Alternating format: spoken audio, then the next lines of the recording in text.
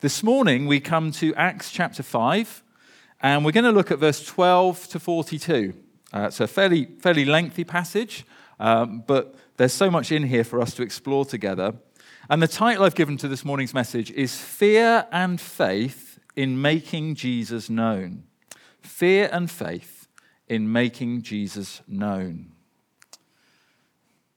Now, I wonder how many of us here enjoy conflict and relish the opportunity to say something to someone that's going to upset them and make them angry with us.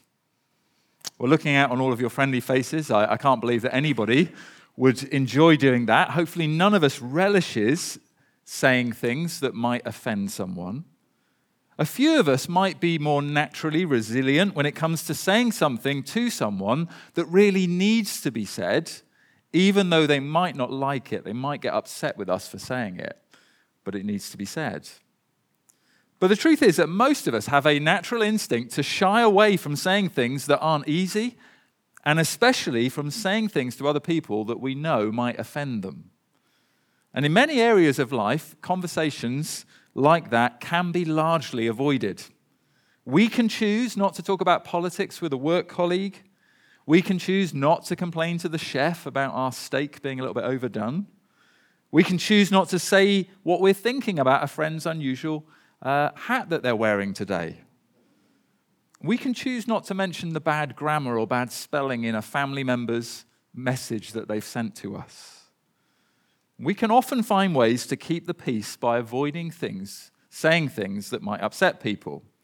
But sometimes situations do arise when the only loving thing to do is to speak up and share the truth with someone, even if it risks upsetting them. Sometimes we have to stand up and say what is right and good and true for the sake of another person, even when they might not like it. And nowhere is this more true, of course, than when it comes to speaking about Jesus. Because as we know, every single man, woman, and child in this world needs to hear about Jesus. The Bible is clear. Without Jesus, every single human being is cut off from God, enslaved to things that are not God, and under God's just judgment for their sins. And perhaps me just saying that so definitively this morning, maybe that offends you. Perhaps you're not a Christian this morning. You think, that's a bit harsh. But it's the truth, and it is utterly loving to say it.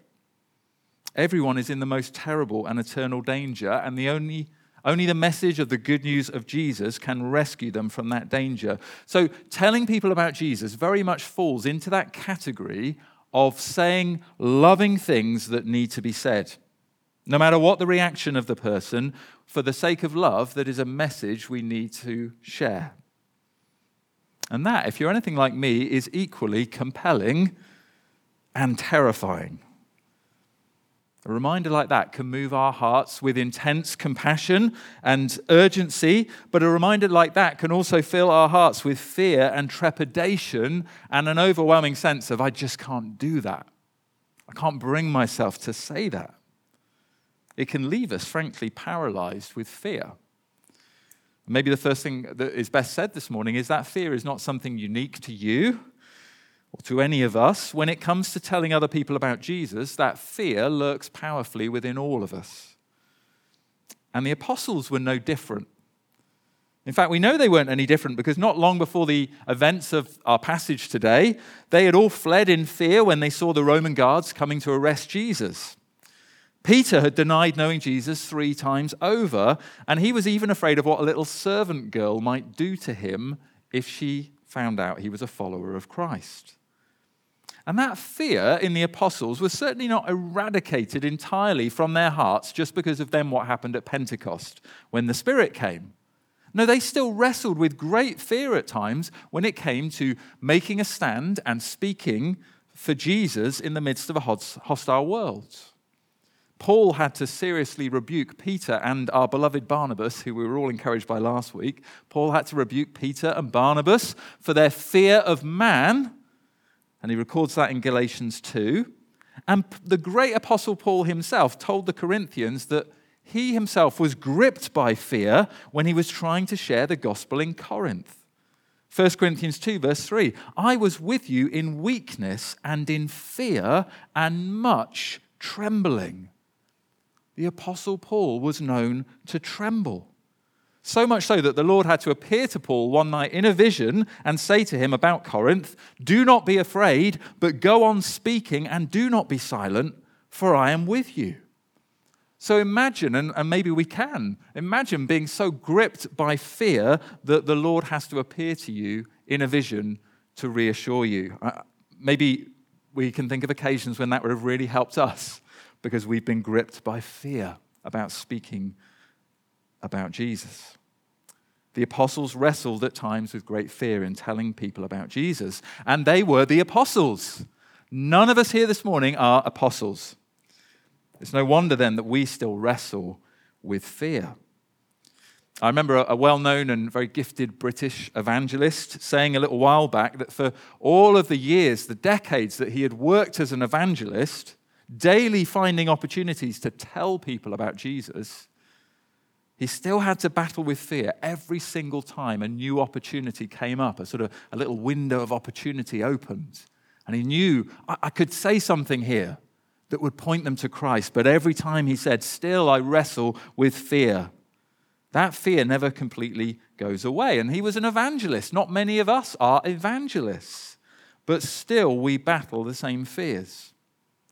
So the question I want to ask and answer this morning is this. How did the apostles battle their fears about opposition, rejection, persecution, even the threat of death? How did they battle those fears and keep lovingly and boldly telling people at every opportunity about Jesus?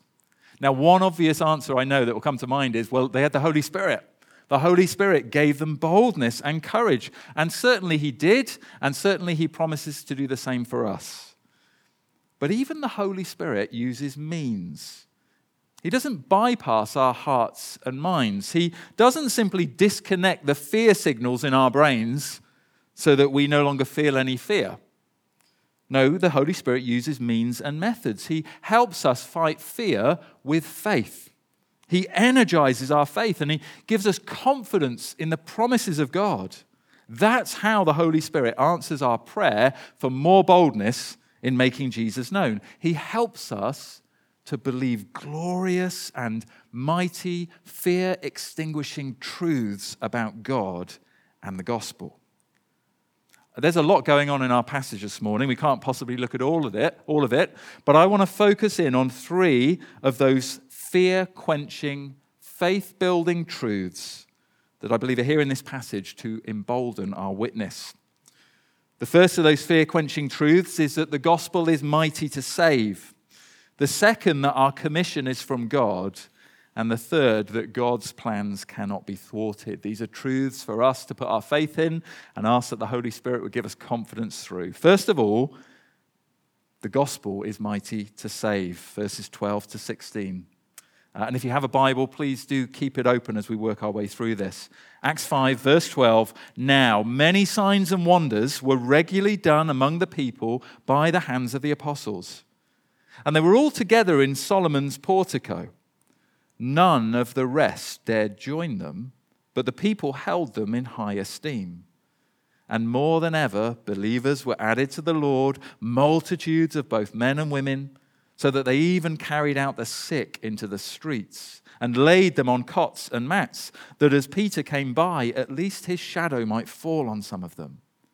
The people also gathered from the towns around Jerusalem, bringing the sick and those afflicted with unclean spirits, and they were all healed.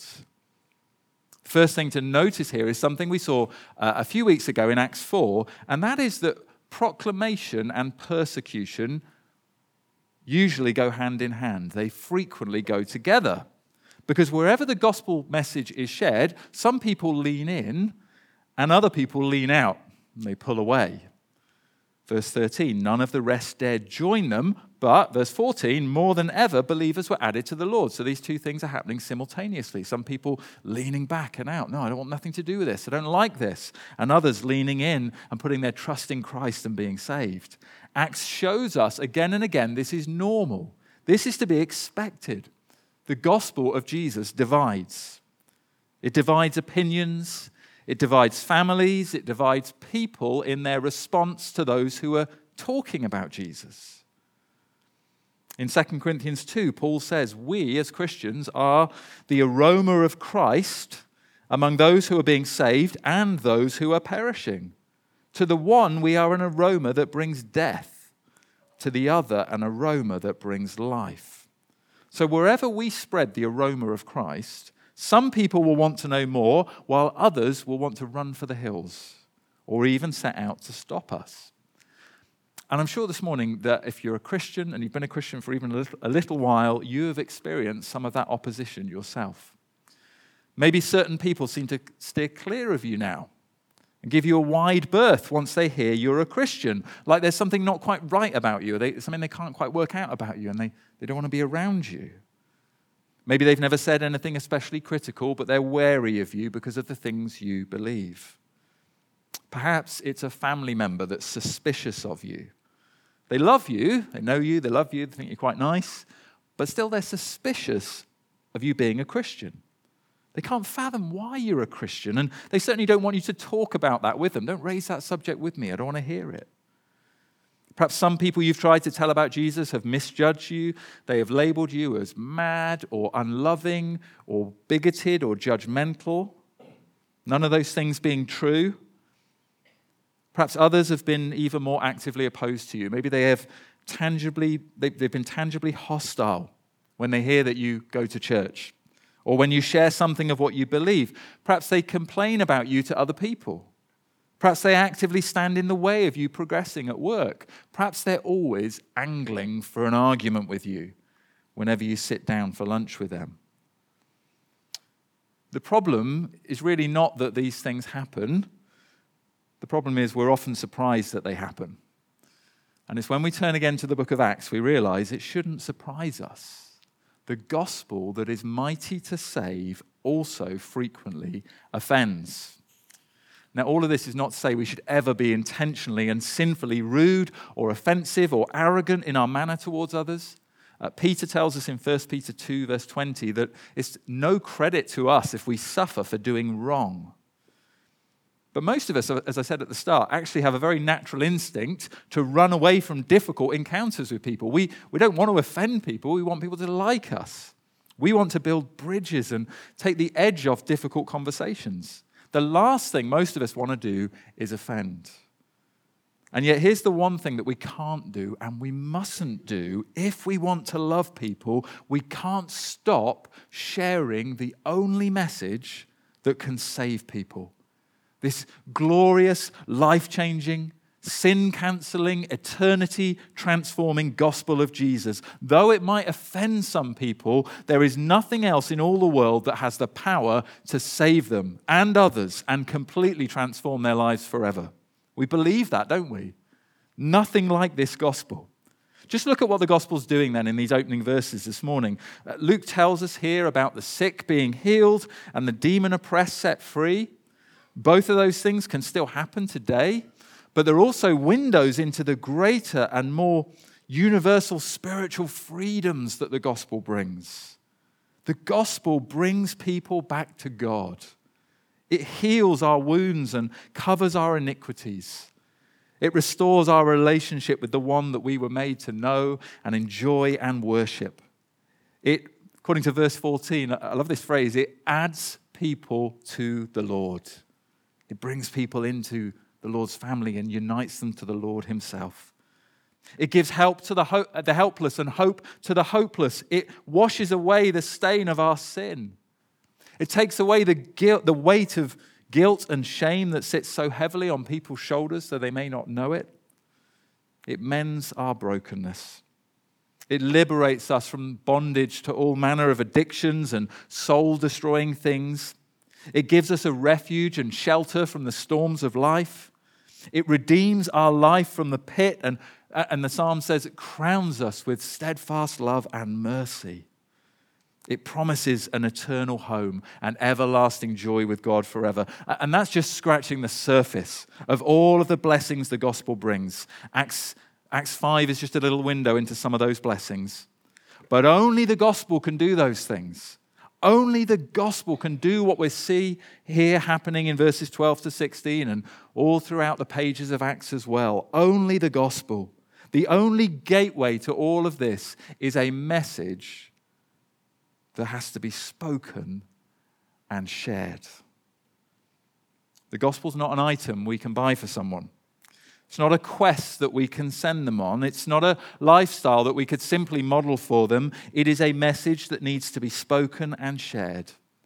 A message that, though it will inevitably offend some, it will bring others to the greatest liberty that they will ever find in this life. The greatest freedom and all of the riches of eternal life in Jesus. That's what the disciples realized for themselves much earlier on as they were following Jesus. You remember that encounter back in John 6? Jesus, obviously speaking about himself as he did, so in a sense, very much preaching the same gospel we now preach. He often offended people.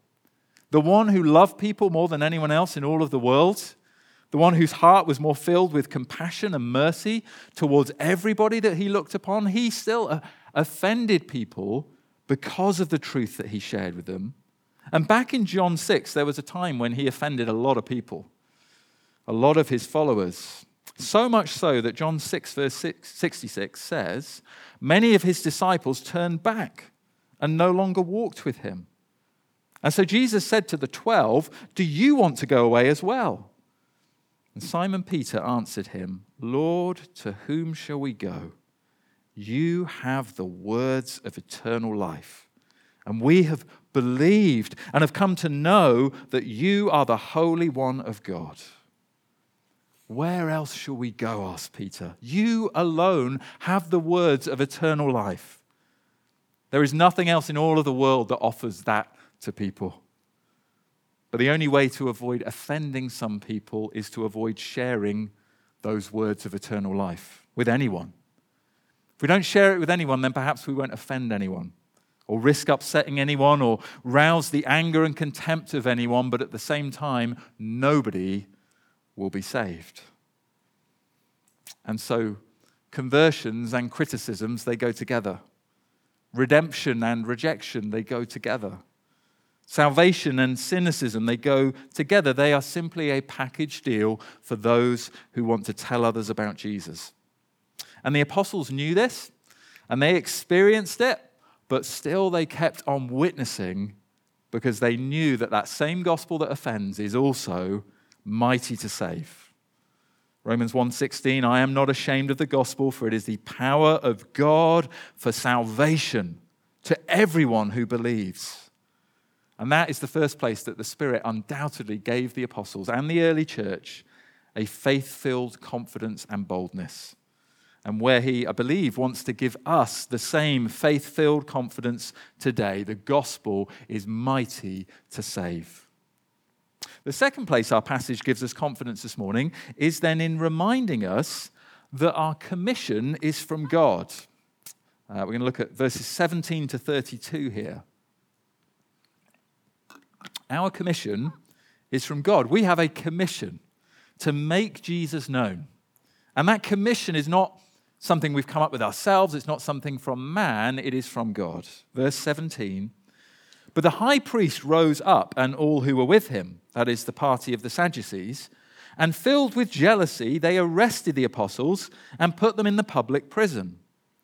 But during the night, an angel of the Lord opened the prison doors and brought them out, and said, Go and stand in the temple and speak to the people all the words of this life. And when they heard this, they entered the temple at daybreak and began to teach. Now, what I think is perhaps most remarkable here is not even the angelic rescue from the prison, but what the apostles do as soon as they're set free. Because think about it, I don't know about you, but if I had just been arrested for sharing the gospel and then freed by an angel, I think all things considered, I would call it a night. I would count my blessings. I would lay low for a few days. I might even reassess my commitment, or at least my strategy in telling people about Jesus. But the apostles, they're strengthened by the angel's words to them. It's a reminder to them that not only do they have a life-giving message to share, he says, speak to the people all the words of this life. And isn't that a cool little label for the gospel? It's the message of this life, the message that gives life. So they're reminded of that. It's a life-giving message, but also they're reminded that their commission to speak is directly from God. It's just come to them again through an angel of the Lord. And that makes all the difference in the world. It's a bit like one of those moments in a movie where the initial camera angle, it shows someone and they appear to be standing alone. Maybe they're on a crest of a hill. It's a low camera angle. They appear to be standing alone, and before them is this vast army of enemies that they're meant to be going into battle against. And then suddenly the camera pans out. Maybe there's some inspiring music in the background as well. And it gives you a completely new perspective. Suddenly you see there's a far mightier force standing right there behind that person on their side to support them as they go into battle. Just like the account in 2 Kings chapter 6, when a great Syrian army descend on the city of Dothan to capture the prophet Elisha. And Elisha's very calm and cool about it, but Elisha's servant is terrified at the sight of this mighty force coming, particularly to take his master Elisha away. 2 Kings 6, verse 15, and the servant said, "Alas, my master, what shall we do?" And Elisha said, "Do not be afraid, for those who are with us are more than those who are with them." And then Elisha prayed and said, "O Lord, please open his eyes that he may see." So the Lord opened the eyes of the young man, and he saw, and behold, the mountain was full of horses and chariots of fire, all around Elisha.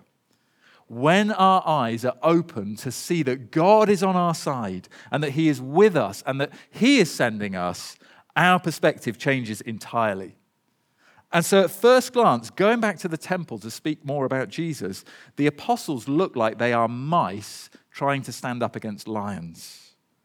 And maybe they felt like that a bit as well. That the Sanhedrin, the religious leaders, they appear to have all of the power to charge them and prosecute them, flog them, imprison them, and even kill them. The apostles look like deer standing in the headlights of a juggernaut. Until that is, we're reminded of who it is that sent them there. Then your whole perspective changes. They're there on God's authority, doing what God has commissioned them to do, being Christ's witnesses. And then we have to ask now, who are the mice trying to stand up to a lion? Now, who's the deer caught in the headlights of a juggernaut? It's not those speaking for God. It's surely those trying to oppose God. And then what happens next here, I think surely it's meant to have the air of comedy about it. Because it really is laughable, farcical for any human power to think they can stand in the way of God. Verse 21, now when the high priest came and those who were with him, they called together the council, all the senate of the people of Israel, and sent to the prison to have the apostles brought. But when the officers came, they did not find them in the prison. And so they returned and reported, "We found the prison securely locked and the guards standing at the doors, but when we opened them, we found no one inside." Just picture this self-important group of people, lots of pomp and ceremony and ritual, I reckon, in gathering the whole Senate together like this. Maybe they woke up that morning, this is an exciting day for us. We've got them in the prison cell. We'll gather us all together, put on all our special robes. We're going to show them who's boss. So robes pressed and ironed, chests puffed out with self-importance, and a sense of being the ones who are fully in control and in charge and about to stop all of this Jesus talk. And they say, "Bring us the prisoners. We're ready to pass judgment." Only for the prison officers to arrive, presumably, I don't know whether with more fear or embarrassment or maybe both, and announce that the prison is still locked, but there's no one inside. These Christians, we left them there, but they're not there. We're sure we put them there. We saw them last night through the window, through the bars. We go there this morning. They're not there. They're gone. And that news alone seems to knock a little of the wind out of their sails. Verse 24, now when the captain of the temple and the chief priests heard these words, they were greatly perplexed about them, wondering what this would come to. Perhaps one or two of them were already now starting to think to themselves, hang on, I thought we were the ones in charge. I thought we were in the driving seat. Where's all this going? Where's this heading? But then things get worse still for them. Verse 25, and someone came and told them, look, the men whom you put in prison, they're standing in the temple and teaching the people. So not only have they not been able to keep the apostles under lock and key, they've not even been able to stop them telling more people about Jesus. And in the very same place that they were doing it the day before as well. Verse 26, then the captain with the officers went and brought them, but not by force, for they were afraid of being stoned by the people. Now who's afraid? And when they had brought them, they set them before the council, and the high priest questioned them, saying, we strictly charge you not to teach in this name. Yet here you filled Jerusalem with your teaching, and you intend to bring this man's blood upon us. But Peter and the apostles answered, we must obey God rather than men. The God of our fathers raised Jesus, whom you killed by hanging him on a tree. God exalted him at his right hand as leader and savior to give repentance to Israel and forgiveness of sins. And we're witnesses to these things. And so is the Holy Spirit, whom God has given to those who obey him. Peter and the other apostles, they know who they must obey. They know who is in charge here. They know who's commissioned them to speak about Jesus. And so no amount of threats or punishment is going to stop them. Now, there's much more that could be said here about when as Christians we should and shouldn't obey human leaders and governments and rulers and institutions. Actually, the majority of the time we should submit and obey. Romans 13, verse 1, let every person be subject to the governing authorities. 1 Peter 2, verse 13, be subject for the Lord's sake to every human institution. So in so much of life, we should submit to the authorities that God has placed over us in the fallen world around us. But the key phrase here in 1 Peter 2 is, for the Lord's sake. Christians of all people should have the greatest respect for human authorities and be the quickest to obey whenever possible, but not when they ask us to sin. Not when they ask us to do something that is contrary to God's will, especially not when they have told us not to speak about Jesus. And we live in a world right now that increasingly wants to tell us we can't speak about Jesus. We certainly can't say true things about Jesus. We can maybe say some made-up things, but not true things, not some of those things that are both most loving and at times offensive to people. The world often now tells us we can't speak for Jesus, but Jesus has commissioned us to be his witnesses. He has given us a great commission to make him known, and we must, like the apostles, choose to obey God rather than men. We must obey God rather than men. Now, certainly this morning, let me reassure you, none of us are apostles. Only a few of us might be gifted as evangelists. Only some of us will have gifts that perhaps lend themselves to standing up in front of a group of people to tell them about Jesus. But we are all called in our own way to be his witnesses in everyday life and conversation. Every Christian has been divinely appointed and divinely commissioned, which doesn't mean we won't meet with all manner of challenges and opposition. But it does mean that no matter who challenges our right to speak openly about Jesus, no matter how bad certain people might try to make us feel for sharing our faith, for saying things like Jesus is the way, the truth, and the life, for making us feel bad for saying he's the only way to God, no matter how much people might try to shut us down for wanting to point lost men and women to him, it doesn't change the truth and the power of our message or the rightness of our lovingly, graciously, mercifully sharing it. None of that changes the fact that we have been commissioned as witnesses by the King himself. Nor, if you remember the Great Commission, Matthew 28, nor that he has promised to be with us always to the end of the age. as we each play our part, as we work together to make disciples of all nations. We can't make ourselves bold. I suspect most of us have worked that out. We have found that to be our experience. We cannot make ourselves bold, but the Holy Spirit can give us boldness. And one of the ways he gives us faith and boldness is by reminding us that we never speak on our own authority when we're speaking about Jesus. We are speaking on the authority of God himself. Christ himself has commissioned us. And thirdly and finally, briefly this morning, our passage strengthens our faith for telling people about Jesus by reminding us that God's plans cannot be thwarted. God's plans cannot be thwarted, verses 33 to 42. Verse 33, when they heard this, when the religious leaders, the Sanhedrin and all of them, their council, when they heard this, they were enraged and wanted to kill them. But a Pharisee in the council named Gamaliel, a teacher of the law, held in honor by all the people, stood up and gave orders to put the men outside for a little while. And you might recognize this name, by the way. He was, I guess, already by this point, a teacher of Paul, or Saul, in Saul's pre-Christian days. So here's the guy that trained Saul to be a kind of a violent opposer of the Christians. But here he said to them, "Men of Israel, take care what you are about to do with these men. For before these days, Theudius rose up, claiming to be somebody, and a number of men, about 400, joined them.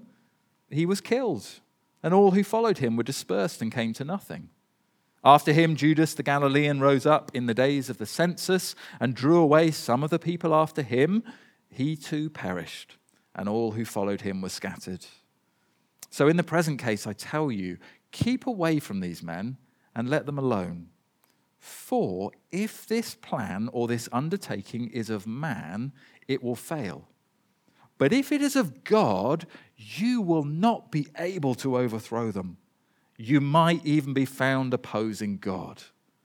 So they took this advice, and when they had called in the apostles, they beat them and charged them not to speak in the name of Jesus, and they let them go. And then they left the presence of the council, rejoicing that they were counted worthy to suffer dishonor for the name of Jesus. And every day in the temple and from house to house, they did not cease teaching and preaching that the Christ is Jesus. Now, here's a question. How did the apostles endure such a vicious beating? Their backs and even perhaps their fronts cruelly lacerated and bleeding. How did they endure that and then return home rejoicing? How did all the other believers in the church, seeing what had been done to their leaders, how did they still have the faith and the courage to turn up to church on the following Sunday and meet together? How did they have the courage to be seen publicly sitting under the teaching of these apostles who'd been charged and beaten by the authorities? Well, verse 41 tells us, firstly, they rejoiced that they were counted worthy to suffer dishonor for the name of Jesus. The apostles and the church, they counted it an honor to suffer for Jesus, to suffer for the gospel, an honor to suffer for the Savior who had already suffered and died for them. They were not ashamed to be counted with their King. They were not ashamed for other people to know that they were Christians. And secondly, the growing confidence of the early church was surely also in the very thing that Gamaliel, the Pharisee, had observed. Verse 39, if this plan or this undertaking is of man, it will fail. But if it is of God, you will not be able to overthrow them. The apostles and the early church, they knew that God's plans could not be thwarted. They knew that the witness of his church could not be stopped. It would not be ended. Jesus had promised they would be his witnesses in Jerusalem and in all Judea and Samaria and to the end of the earth. And so they knew they knew that the gospel would spread, that they would be witnesses. And they'd seen it already spreading mightily throughout Jerusalem. But they knew with a confidence that many more thousands and 10,000s and maybe even millions of people would ultimately respond in saving faith as it spread further still to the ends of the earth. that the Lord would keep adding to their number day by day until, as it says in Habakkuk 2:14, the earth will be filled with the knowledge of the glory of the Lord as the waters cover the sea. Or as the Apostle John would one day see in a vision of the future, Revelation 7 verse 9, after this I looked and behold a great multitude that no one could number, from every nation, from all tribes and peoples and languages, standing before the throne and before the Lamb. The early church's faithful witnessing, it was sustained by promises like these. And we can stand on these very same promises. We can stand on them too. But think as well about the additional vantage point that we have. That we can look back now on 2,000 years of church history as well. For the first Christians, they knew the gospel would spread. They were only just seeing the beginnings of that promise's fulfillment. It was still at stage one. They were encouraged, it's going around Jerusalem, people being saved, but we're still at stage one. We're still just in Jerusalem. And now the apostles have been beaten for the first time for their faith. That could have been disheartening. But still they had eyes of faith to see the unstoppable purposes of God. They were still rejoicing and proclaiming. But now, 2,000 years later, that very same message that was handed by Jesus to just a small group of men and women 10 days before Pentecost, that has spread to become the largest religion in the world. There are well over 2 billion people claiming to be Christians throughout the world. Now, of course, not many of them have perhaps just popped it on a census or they've just attended a church. Not all genuine believers, but still that is incredible growth. Gamaliel was right whether he meant to be or not. If this plan and message was simply of men, if it simply relied on the strength and courage of men and women, it would have failed long, long ago. But if it is of God, then nothing and no one can stop it and overthrow it. And throughout 2,000 years of countless rulers and dictators and politicians and philosophers who've vehemently opposed it, nothing has been able to stop the gospel spread. And in fact, many times, if you read church history, read what's going on around the world right now, it has often been through the world's opposition to the gospel that the message has spread wider and further and faster than ever before. And it is this very same gospel that has reached us and saved us, and which now calls us together as a church to go on looking to the Holy Spirit to give us faith, to overcome our fears, to give us boldness to continue to make Jesus known. And that is great reason for praying, because we feel so weak in ourselves. We need the Spirit's help. Great reason for praying, but it's also great reason for rejoicing. So let's do those two things now. First of all, let's pray. Then we're going to stand and we're going to rejoice as we sing together. Heavenly Father, we thank you that the gospel has come to us. Lord, that you place people in every one of our lives to share the good news of Jesus with us. Lord, we thank you for their faithfulness, their courage, their love for us. We thank you for commissioning them as your witnesses to bring the gospel to us, to now in turn commission us to pass on that same life-giving message. Lord, none of us here this morning are apostles. Not many of us are evangelists or teachers, but please, we pray, help each and every one of us in the unique spheres of daily life and relationships you've placed us into. Please help us to make Jesus known in the way that we love and live and speak. Fill us afresh, we pray, with your Spirit. Give us boldness as we place our faith not in ourselves, but in you and in the truths that you have spoken to us today. And we pray, Lord, oh, please, Father, save people through our humble, faithful witness and glorify your name through us, we pray. Amen.